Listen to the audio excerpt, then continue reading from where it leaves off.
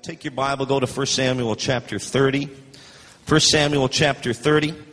I want to share with you a message that I believe God has placed upon my heart.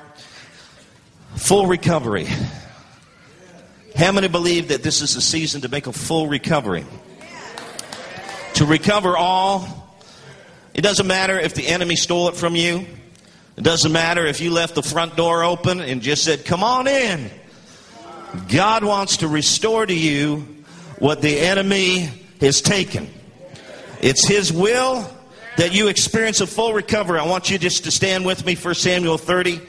I'll be reading just a few verses, starting at verse 1. Now it happened when David and his men came to Ziklag on the third day that the Amalekites had invaded the south and Ziklag, attacked Ziklag and burned it with fire, and had taken captive the women and those who were there. From small to great, they did not kill anyone, but carried them away and went their way. So David and his men came to the city, and there it was, burned with fire, and their wives, their sons, and their daughters had been taken captive. David and the people who were with him lifted up their voices and wept until they had no more power to weep. And David's two wives, Ahinoam the Jezreelitess and Abigail the widow of Nabal the Carmelite, had been taken captive. Now David was greatly distressed, for the people spoke of stoning him, because the soul of all the people was grieved, and every man for his sons and daughters. But David strengthened himself in the Lord his God. Then David said to Abiathar the priest, Ahimelech's son, "Please bring the ephod here to me." And Abiathar brought the ephod to David. So David inquired of the Lord, saying, "Shall I pursue this troop? Shall I overtake them?" And the Lord answered him and said, "Pursue, for you shall surely overtake them, and without fail recover all." Drop down, please, to verse number 17. Then David attacked them from twilight until the evening of the next day. Not a man of them escaped, except 400 young men who rode on camels and fled. So David recovered all. So say, recover all. That the Amalekites had carried away. And David rescued his two wives. Look at this. And nothing of theirs was lacking, either small or great. Sons or daughters, spoil, or anything which they had taken from them, David recovered all. David took all the flocks and herds they had driven before those other livestock and said, "This is David's spoil." Thank you, Father, for your word. We receive it, and we receive your ministry by the Holy Spirit today. In Jesus' name, amen. You can be seated. Recovering all, I believe, is a very prophetic word right now because of the season in which we're living in. And David, we know, of course, was a man who had a great destiny. When he was just a youth, the great prophet Samuel had anointed him and informed him that in due season he would become the king of Israel. Now, we know that David was not immediately launched into his divine destiny. There was a period of some time, in fact, probably about 12 years, that passed before David was promoted from the pasture to the palace. Now David, during this time, in this interim period, lived in caves in the wilderness as the madman King Saul was in hot pursuit of him. Of course, we know that the whole purpose of Saul chasing after David was to eradicate him and abort the plan of God from coming to fulfillment. I mean, how foolish is that? That a man can think that he can stop God's plan from coming to pass. But that's the way of sin. That's the way of selfishness. It says in Ecclesiastes that madness is in the hearts of the wicked. So here is Saul pursuing David. And for this period, David is hiding. David is remaining by the grace of God in a place of security and safety. But the day finally arrives.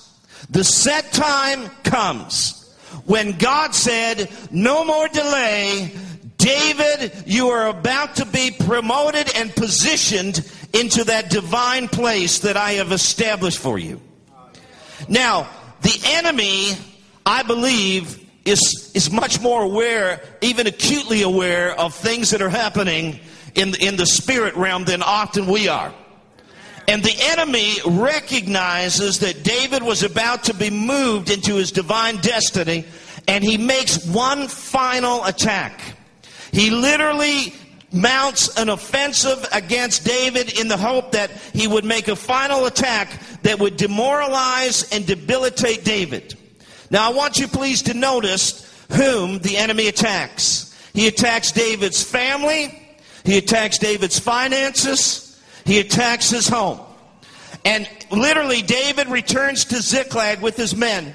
They find the city burned. They find that their wives and their children and all of their household possessions have been taken by the enemy. And so David and his men are in a place of great discouragement and debilitation. In fact, I believe that David, even he who had gone through so much and had stood firm in trials and testing in the wilderness, now it is a low level that he's never been at before. David now literally is left alone. His closest comrades, his mighty men, those who before had risked their lives to even get him a drink of water, now had turned on him, and now we're speaking of stoning him. No one is there to stand with David. David is alone. The scripture tells us that David had a choice to make. He could resign, he could surrender himself to the enemy, or he could fight. David chose to fight. And the Bible says that with tenacious faith and because of the divine intervention of the Lord, he ended up recovering all that the enemy had stolen from him, and he was promoted into his seat of authority. Now I want to ask you a question this morning. What about you? What is it that the enemy has stolen from you? What is it? Right now, as I think about what's happening in the body of Christ, I personally know several, indisputably godly men and women that are suffering right now in the area of finances, that are suffering right now in the area of sickness and disease. These are people that have been faithfully serving God, and all of a sudden, just out of nowhere, the enemy has come, and the enemy has literally mounted an offensive against them and run roughshod over their lives.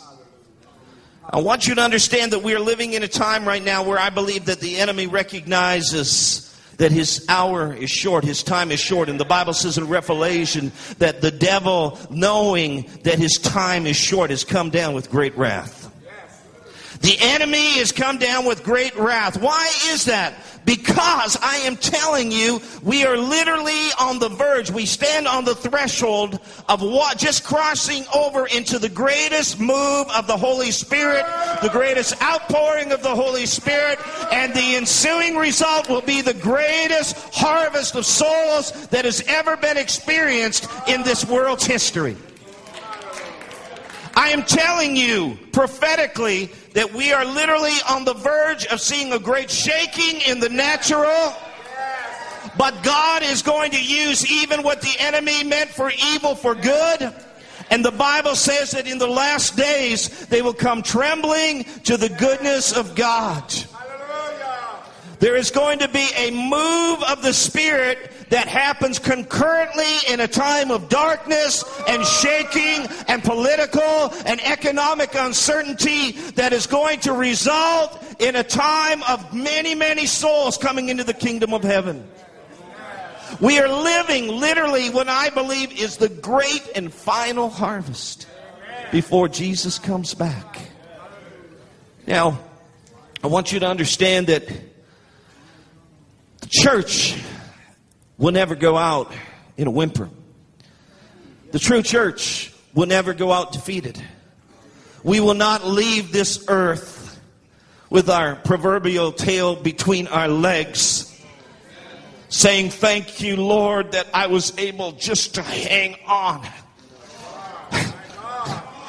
I read somewhere about a glorious church. A church without spot or wrinkle. An overcoming church. A church that does great exploits. A church that conquers even in the midst of gross darkness. Listen, I want you to understand that God does have a plan for you to recover all. A plan for you to recover all. In fact, the first thing I believe we need to understand is, and this is, you get ready, man, I'm telling you, I'm going to give you some revelation. The first thing that you need to understand is that you cannot recover anything on your own. You know, some of us have said, look, I've wasted years. I've wasted money. I've wasted my talents and my gifts. Before I knew the Lord, I might have been a musician. In fact, there's somebody here this morning, you were a musician, even in the secular environment, before you became a Christian, and you wasted many years. But understand this, that God is saying that He is the one who restores. Joel 2:25 says, God speaking, I will restore to you the years the locust hath eaten. The years. Now, how in the world can God restore to us years? You ever think about that? Woo! Oh, come on now. Oh, my Lord. He didn't say, I'm going to restore to you the stuff. That's part of it. But He said, I'm going to restore to you more than the stuff. I'm going to restore to you the years. Now, if we live to be 120 and we wasted 40 years of our life, that's still 40 years. But God says, I will restore to you the years. How does He do that? Leviticus 25, verse 20 and 21 speaks of the fact that when God is saying to them, when the Sabbath comes, I don't want you to farm. I don't want you to sow. I don't want you to reap. And they're like, well, God, what are we going to do? I mean, if we don't sow in the seventh year, what are we going to do? And here's what God says. In the sixth year, I am going to bless and increase your seed to the extent that it will sustain you through the seventh and eighth and into the ninth year. Do you understand what God is saying? He's saying, I am going to do something so supernatural that time and the natural things of this earth cannot contain it. In fact, in John 10, verse 10, Jesus spoke about His job description. The enemy is being to steal, kill, and destroy. He said, but I've come that you might have life, and life more abundantly. Correct? All right, that word there, more abundantly. Are you ready for this?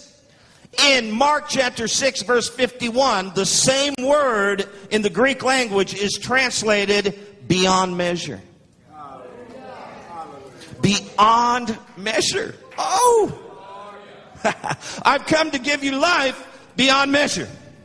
Now, somebody told me once a little bit of, I studied a little bit of physics and that kind of stuff, and I found out there's something called Einstein's theory of relativity. Now, Einstein's theory of relativity, very simply stated, is this: where there is no motion, where there is no matter, there is no such thing as time. God is a spirit. When we are in the Spirit, there is no such thing as time. You see, it says in Revelation 10:6 that when Jesus comes back, time shall be no more.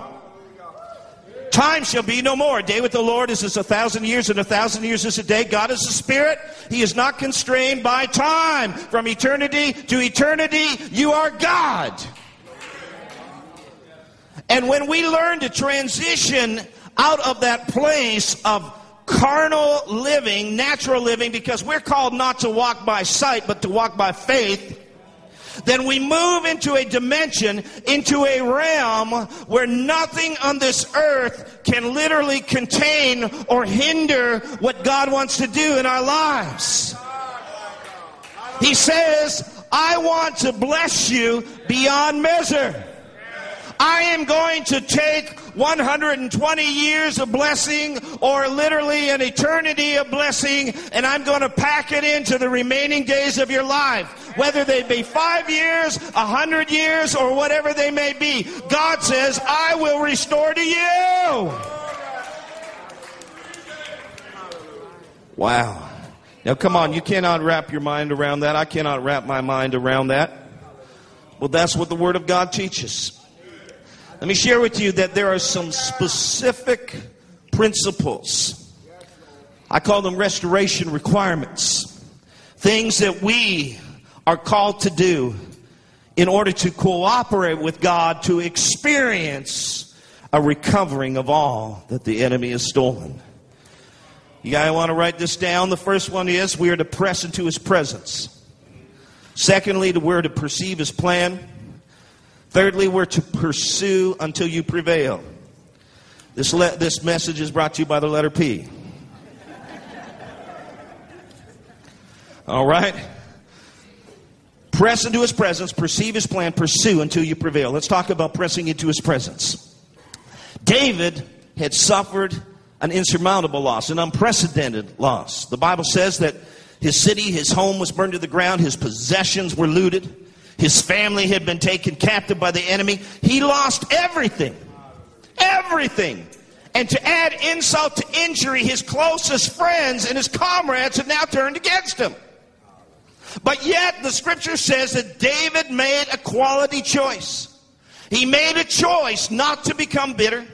He made a choice not to throw in the towel or to resign himself. But he made a choice to strengthen himself in the Lord his God. And the word that's used there for strengthen, or one translation says encourage, literally means to hold fast to fasten upon. He made a choice. God, I'm gonna trust you. I'm gonna lay hold of you. I'm gonna strengthen myself in you. Hallelujah. And I want you to understand this morning that before we can experience a full recovery of what God has in store for our lives, we must make a choice to press into his presence.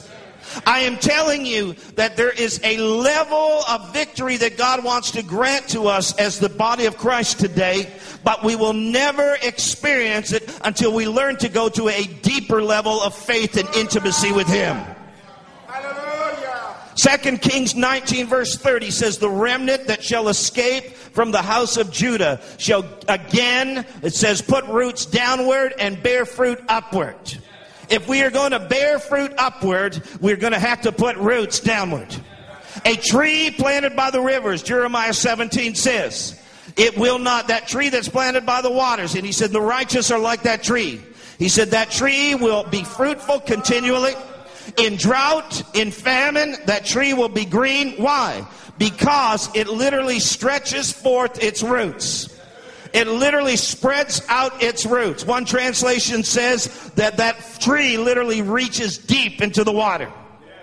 What I'm trying to tell you this morning, beloved, is that God is doing a work in his body right now. And that work is he's preparing us to go deeper with him.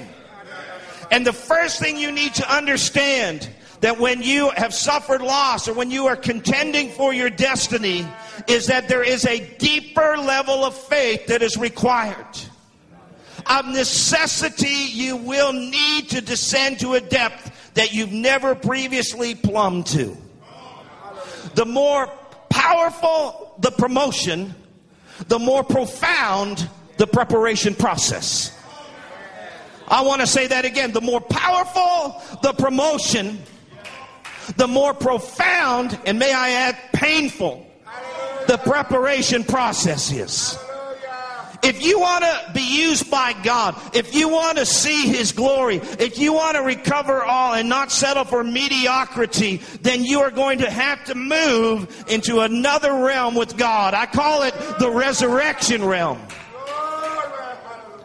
What is the resurrection realm? Well, Paul told us in 2 Corinthians 1 verse 9 that the purpose of trials was to move us into the resurrection realm. He said this, we have the sentence of death in ourselves, that we should not trust in ourselves, but in God that raises the dead. That is the resurrection realm. We have a sentence of death in ourselves. We are going through difficulties. We go through hardships. You know, some of us say, well, all things work together for good to those who love God, and those are the called according to his purpose. Amen. I love that verse. But do you understand that that's not what God was saying per se? Verse 29 is literally the part B of that promise. Verse 29 says, for those whom he foreknew, he predestined to be conformed to the image of his Son, that he might be the firstborn among many brothers. What does that mean? It means this, that no matter what you go through, all the trials, the hardships that you go through, that if you submit yourself to God, he has a purpose to make that work out for your good, to cause it to work out for your good. But what is that purpose? That you would be conformed to the likeness or the image of the Son. Some of us would say that I'll have a bigger house, that I'll have a nicer car. Listen to me, I believe in prosperity, but I'm telling you, it's not about the stuff. It's about the relationship with him. And out of that relationship, out of that intimacy with God, literally flows all of the resources of the kingdom. If you need a financial miracle, it's because of your intimacy with God that you can experience that. No matter what it is, healing, whatever it may be, God will give it to you. Now listen, we are called to move into that place where I believe where we have to literally press into His presence. Do you understand what I'm saying? Listen, the old timers had something. Pardon me if anybody considers himself an old timer. Forgive me. They used to have a saying that I believe the church has missed out on today. Because you know what we are? We are Pentecostal panaceas. We want drive up quick fix Christianity. Right? Okay, we want just come and lay your hand on me and all my problems will be solved.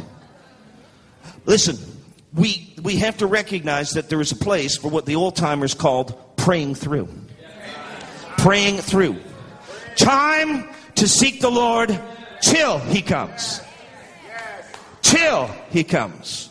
Till you've experienced the miracle. Until the situation is changed. Not giving up, but pressing into His presence. When you look at your problems, you look at the size of the enemy's muscles, when he flexes them in your face. Listen, I want to tell you that it may seem big, it may seem grandiose, it may seem insurmountable, but there is a God. Your God is bigger. He's mightier. He's more powerful. But see, the problem is, it's our perception of God that has become minimized. See, the scripture says we're to magnify the Lord. How do we magnify God? Put Him on Zoom, I mean, no. How do we magnify God? It's like this. In the natural, we were just out in Colorado, and in the natural, you can see the mountain range for many miles away. And until you literally come up close to that mountain range, you really don't understand how lofty those mountains are. And you can look even at all the different mountains, the different ranges, and you can say, well, they seem to look similar in size. But the truth is, when you get close, then at that point you recognize the tallest mountain, the most grandiose and vast array of mountains or mountain range. And that's the way it is with our relationship with God. See, the enemy seems big. Your problem seems so big. Cancer seems like a big word, because it has indeed killed many people. But you see, when you look at it from that perspective, and when you begin to shift to that place where you draw near to God, where you come up close to God, then at that point you begin to magnify God, and you begin to recognize by the Spirit, not just through intellectual assent, but you begin to recognize how big your God actually is. Then at that point you begin to see how small, how puny, how minimal your problems are in light of His glory, in light of His power. There's an old song that says, turn your eyes upon Jesus, look full in His glorious face, and what? And the things of this earth will grow strangely dim in the light of His glory and grace. We need to press into His presence. There's no way we're going to be able to experience everything that He has for us without pressing into His presence. See, many people do not experience a full recovery. They get tripped up on this part. They don't move beyond this part, because they look at their problems and they just say, oh God, do something. Oh God, do something. And it's like, you know what I mean? I said to some people said to me, well, if God wants to do it, He'll just do it. But that's not the way it works, people. That's not the way it works. That is not a biblical understanding of how God moves. The scripture says if we draw near to God, then what? He draws near to us. The Bible says that we are to go deeper in our relationship with God. When you come to a place where it seems that the power of the enemy is just so strong, it seems that a mountain is in front of you, and that mountain is blocking literally you moving forward and obstructing you to go into your divine destiny, then you need to understand that God is requiring of you a greater level of faith. You need to pray through. You need to move into a place of fasting. You need to do something different that you've ever done before. And David was tested. This was literally the final test that David would experience before he was promoted into this position of king. Listen to me. The final examinations are the most important, aren't they? And it's important, it's critical that we pass. So we need to press into his presence. Secondly, we need to perceive his plan. We need to perceive his plan. In 1 Samuel 30, verse 7 and 8, David inquires of Abiathar the priest. He says, would you please bring the ephod here? And he brings it to David, and David inquires of the Lord, of Yahweh. And he says, shall I pursue this troop? Shall I overtake them? And God answers him. And he says, pursue, for you shall surely overtake them, and without fail, you will recover all. Listen to me. David would not make a move until he had clearly received the divine strategy. There are many of us today who in our time of testing, in our time of loss, in our pursuit, in a desire for recovery, we end up going ahead of God. We end up doing something in the flesh. We endeavor to solve and bring the solution to our problem with our own resources and understanding. And we need to be still and wait upon the Lord. We need to say, God, what is your strategy? What is your plan? Help me to perceive your plan. Lord, I intentionally seek out your will. Now you can say, well, God helps those who help themselves. Where's that in the Bible? God helps those who can't help themselves, who won't help themselves. Trust in the Lord with all your heart. Lean not on your own understanding. In all your ways, acknowledge him, and then he will direct your path. When we veer off the God route, no matter how sincere we are, we're headed for trouble. Abraham was trying to help God out. Come on. He was saying, Lord, you gave me this promise of a son, but you know what? I think that somebody told Abraham back then that God helps those who help themselves. And Abraham at that point, he says, God, I think I just need to partner with you a little bit. I just need to collaborate with you so I can see your promises come to pass. And so what happens is he says, God, Hagar, she's my wife's maidservant. You know what? And I think that my wife's in full agreement that we can make this thing happen, God. We can really help you out. And so what takes place is he has an intimate sexual relationship with Hagar, as you know, and Ishmael is born, and the world has suffered ever since that time. And later on, God speaks to him and he says, now I'm going to bless you, and I'm going to bless Isaac now that your wife is pregnant with the son of promise. And Abraham cries out and he said, oh, that you would bless Ishmael. And God says, send him away. Send him away. I will not bless your mess. I will not bless the flesh. I will bless faith. I will bless obedience. But I will not bless your own solution, your attempt to solve the problem. I will not bless it.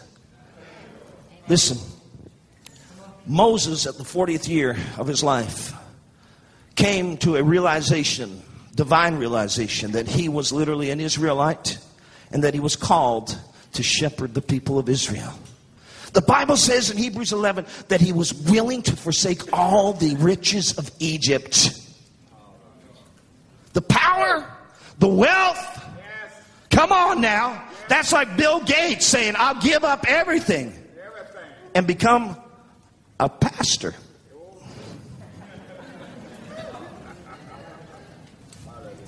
Of people that don't even like me.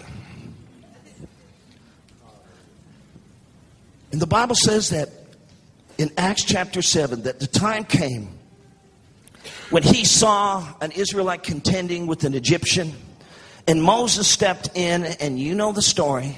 He killed the Egyptian. And the Bible says that he did this because He thought that his brethren would understand that the Lord had sent him to deliver them, but they did not understand. Acts 7:25. He wanted to do God's will, but he wanted to do it his way. And the result is he is banished into the wilderness for another 40 years until he learned that he had to do God's will, God's way. David had a noble aspiration in wanting to transport the Ark of the Covenant up to Jerusalem. Again, good motives are not enough. God's will must be done God's way. He ends up transporting the ark on a cart, and what ends up happening is the oxen stumble and the ark is about to fall, and Uzzah the Kohathite reaches out to touch and literally prevent the ark from following. Come on now. He was doing a good thing, and God kills him. David is freaked out. David is afraid, the scripture says. I mean, he's just like, this is too much. Later on, David says, all right, we messed up big time. But we're going to do this thing again. This time we're going to do it the right way.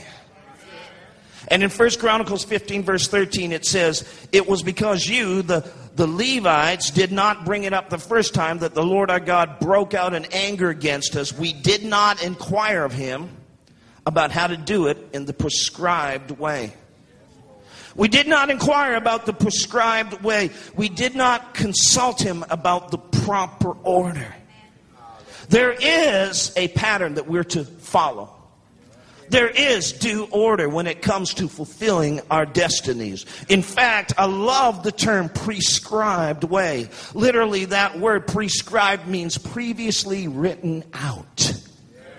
Woo! Previously written out. You know, not too long ago when we first made the move down here to Florida, I was in a garage getting my car fixed, and I was like, God, what do you want me to do? I stepped out in faith to do what you've called me to do. I gave up my church. I gave up this and that. And God, I'm like, what do you want me to do? You got to open the doors. And, things weren't happening the way I thought they should happen. And I'm sitting there and I'm just kind of stewing on this. And this elderly lady, probably in her late 70s, early 80s, sitting across from me. She's getting her car fixed too. And she looks at me and she says, young man, are you in the ministry? I said, yes, ma'am. And she said, well, I just really feel that God is telling me to tell you that he has a roadmap. It's already mapped out, and he's got it planned, and stop trying to figure it out. All you got to do is begin to go down the road, and he'll help steer the car. Woo! I didn't even know who she was. She didn't know who I was. She was saying there's a prescribed way. There is a previously written plan. Stick to the formula. Stick to the plan. Consult God about that prescribed way. Stop birthing Ishmael. Stop trying to help God out. Lastly, pursue until you prevail. David understood what belonged to him by virtue of the covenant. Let me tell you something. David had messed up. David had made mistakes. And even though he had made poor choices in life, he still understood that God had called him and had a plan for his life. He knew that God was committed to fulfill his destiny. Oh, aren't you glad? God is committed. Even when you're not committed, God is still committed. And when you are in a position where you're beginning to contend for your destiny. Now we're talking about contending for a destiny. You see, because you have to fight, you have to battle for your destiny to be fulfilled. You understand what his plan is. You've strengthened yourself in the Lord, but now you're going to move forward. Now you're going to launch an offensive yourself against the enemy. And at this point, We see David's situation in verses 11 through 15. You see, here's what I want you to understand, that when you are committed to God's plan, not your plan, and when you are willing to contend for His purposes, God will supernaturally work behind the scenes, orchestrating everything, bringing it all together, establishing your relationships, the relationships that will be necessary to move you into that next place, that level that He has for you. Come on now, I'm preaching better than you're amening me. And David moves forward with his men, and they just happen to stumble along an Egyptian who was a servant of an Amalekite, and he just happens to be left behind, and he just happens to be there, and he just happens to be literally the key that unlocks the door for David to be able to receive a full recovery. He says, look, don't turn me over to my master and promise me that and give me some food and I'll tell you everything you need to know. I'll give you all the intelligence you want. He literally escorts David and his men into the enemy's camp. Verse 16. And when he brought them down, there they were spread out over all the land, eating and drinking and dancing because of all the great spoil which they had taken from the land of the Philistines and from the land of Judah. This is hell's final party. Come on. That party is about to be crashed. I mean, hell is gloating, hell is celebrating, but they don't understand that the whole party is surrounded by the military, that the enemy is about to go down. Hell's final party. David moves in. Come on, man. Let's do it. Let's kick some demon butt. Come on. And he moves in. And literally at that point, the Bible says that David attacks them from twilight until the evening and the next day. Here's my point. How many of us would be willing to fight that long? I mean, come on now. Someone's like, God, do it, but do it in an hour. Our Lord, I've showed up to Ignited Church today, and I heard that miracles happened there, but God, I got to be out of here by 11:45, so... I was preaching in a large ethnic church recently, and man, the power of God was moving, and I'm on the platform, and the Holy Spirit speaks to me. Let me just tell you that these were brethren from the Caribbean, and I looked across and I saw this Caucasian man and his wife, I assumed, came in, sat at the back. They were elderly, and I looked at him and I thought, okay. And the Holy Spirit spoke to me and said, he wants to be healed, and I want to heal him. I said, that's good, God. And he began to talk to me about even some of his physical conditions. And so then what happened is right at the end, when they turned it over to me to preach, I looked, and this guy and his wife, they weren't there anymore. At that point, I just began to say, Lord, where'd they go? And then, I started to preach, and I looked, and I'd scan the audience every so often. They hadn't come back. First, I thought maybe they had gone to the restroom or whatever, and no, they hadn't come back. And right near the end, I said, Lord, you told me you wanted to heal that man. What happened? And the Lord said to me, He said, son, he wanted me to heal him. He said, but he didn't like the worship. And he thought it was too long, and he thought the service was too long. So he wanted me to heal him on his terms, and I just wouldn't do it.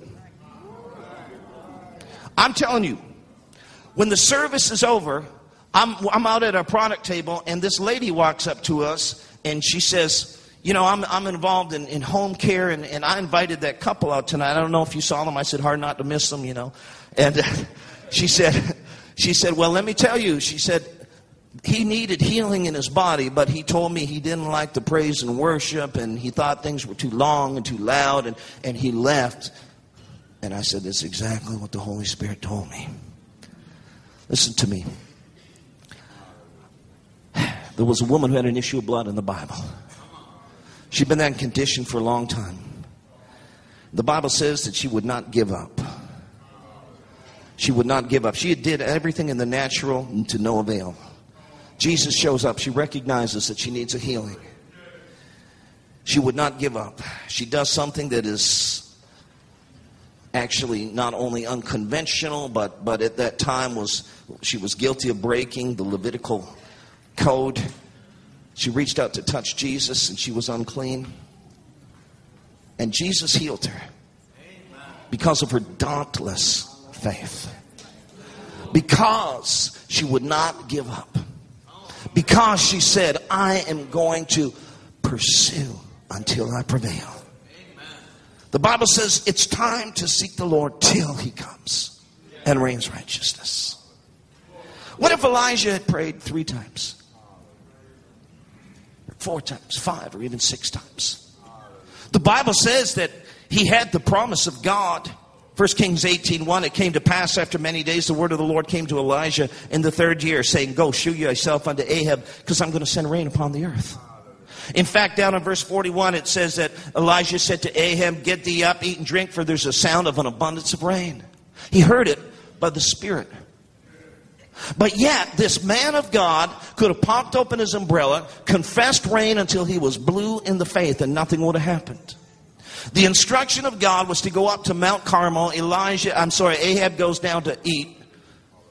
He's up there praying. Come on now, that's a type. And he's seeking after God. And he puts his head between his knees in a birthing position. And he cries out to God. We don't know how long his prayers were, but he cries out to God 7 times. On the 7th time, there is a evidence that God had heard his prayer, because his servant sees a cloud the size of a man's hand. At that point, God answered Elijah and sent the rain. Now, the number 7 is very significant in Scripture. The children of Israel marched around the walls of Jericho 7 times for 6 days, and then they literally marched every day 7 times, and then on the last day, you know the story. Naaman had to take 7 dips in the Jordan River. On and on. It speaks of consummation. It speaks of completion. It speaks of the perfect will of God. I was praying this morning and I said, Lord, what do you want me to share? And the Lord took me to the story. 1 Kings chapter 13. Elisha's about to die. He's sick. The scripture says that. And what happens is the king of Israel shows up. My father, my father, my father. There's still war going on. The Syrians are still oppressing Israel. And Elisha instructs him to open the window to shoot an arrow. He does so. He says, the arrow of the Lord's deliverance and the arrow of the deliverance from Syria. Then what happens is he says, okay, here, now listen to this. This is very profound. He says, you must attack Syria until you completely defeat them. That was the instruction. Now the next thing that happens is he tells them to take some arrows and strike the ground. The king strikes the ground 3 times, and Elisha gets mad. He's angry. Why did you just strike the ground 3 times? You should have done it 5 or 6 times, and you would have been assured of complete victory. How many are willing to pursue until you prevail, until you have full victory? You see, David recovered all, verses 18 through 20. David recovered all the Amalekites had carried away. David rescued his 2 wives. Nothing was lacking, small or great. Did you hear that? That tells us that, David's prized camel, his wife's mixing bowl, I don't know. His golf clubs, But it wasn't just the big stuff, it was even the small stuff. So it tells us that God, nothing is too difficult for God beyond his ability to restore, but nothing is insignificant or trivial to him either. I meet people who come and say, I'll be praying with them, and they'll say, well, would you pray for my friend about this, my friend needs healed or whatever, and I'm like, okay, and then all of a sudden God gives me a word of knowledge that they have a physical condition, or they have a marriage that's in shambles or something, and I said, well, about you? Well, that's nothing, that's not important. To God it is. And if you live with that kind of misunderstanding and conception, you're never going to experience the full recovery. Whether they're small nor great. Sons or daughters, spoil or anything which they had taken. David recovered all. David took all the flocks and herds that they'd driven before those other livestock, and he said, this is David's spoil. Now look, I want you to understand something. The enemy attacks you in the area of relationships, marriage, kids. The enemy does whatever he can to mess up relationships. Get our kids backslidden, get our kids pulled away from God. He'll attack you in your area of your resources, money, jobs, homes. But what does the Bible say? In Matthew chapter 10, and I'm going to close with this, we see the heart of God relating to what he wants. And sorry, Mark chapter 10, verse 29 to 30, Jesus answers, because Peter had just said to him, see, we've left all and followed you. God, we've given it all up. And he was sincere. And Jesus answers and said, assuredly, I say to you, there is no one who has left house or brothers or sisters or father or mother or wife or children or lands for my sake and the gospel's, who shall not receive 100-fold now in this time. Now, come on now, is that in your Bible? And what does he say? Just spiritual blessings, brother. Houses, brothers, sisters, mothers, children, and lands. With some persecutions. Let's be real. Let's keep it real. And in the age to come, eternal life. It's not just pie in the sky when you die in the sweet by and by. It's now.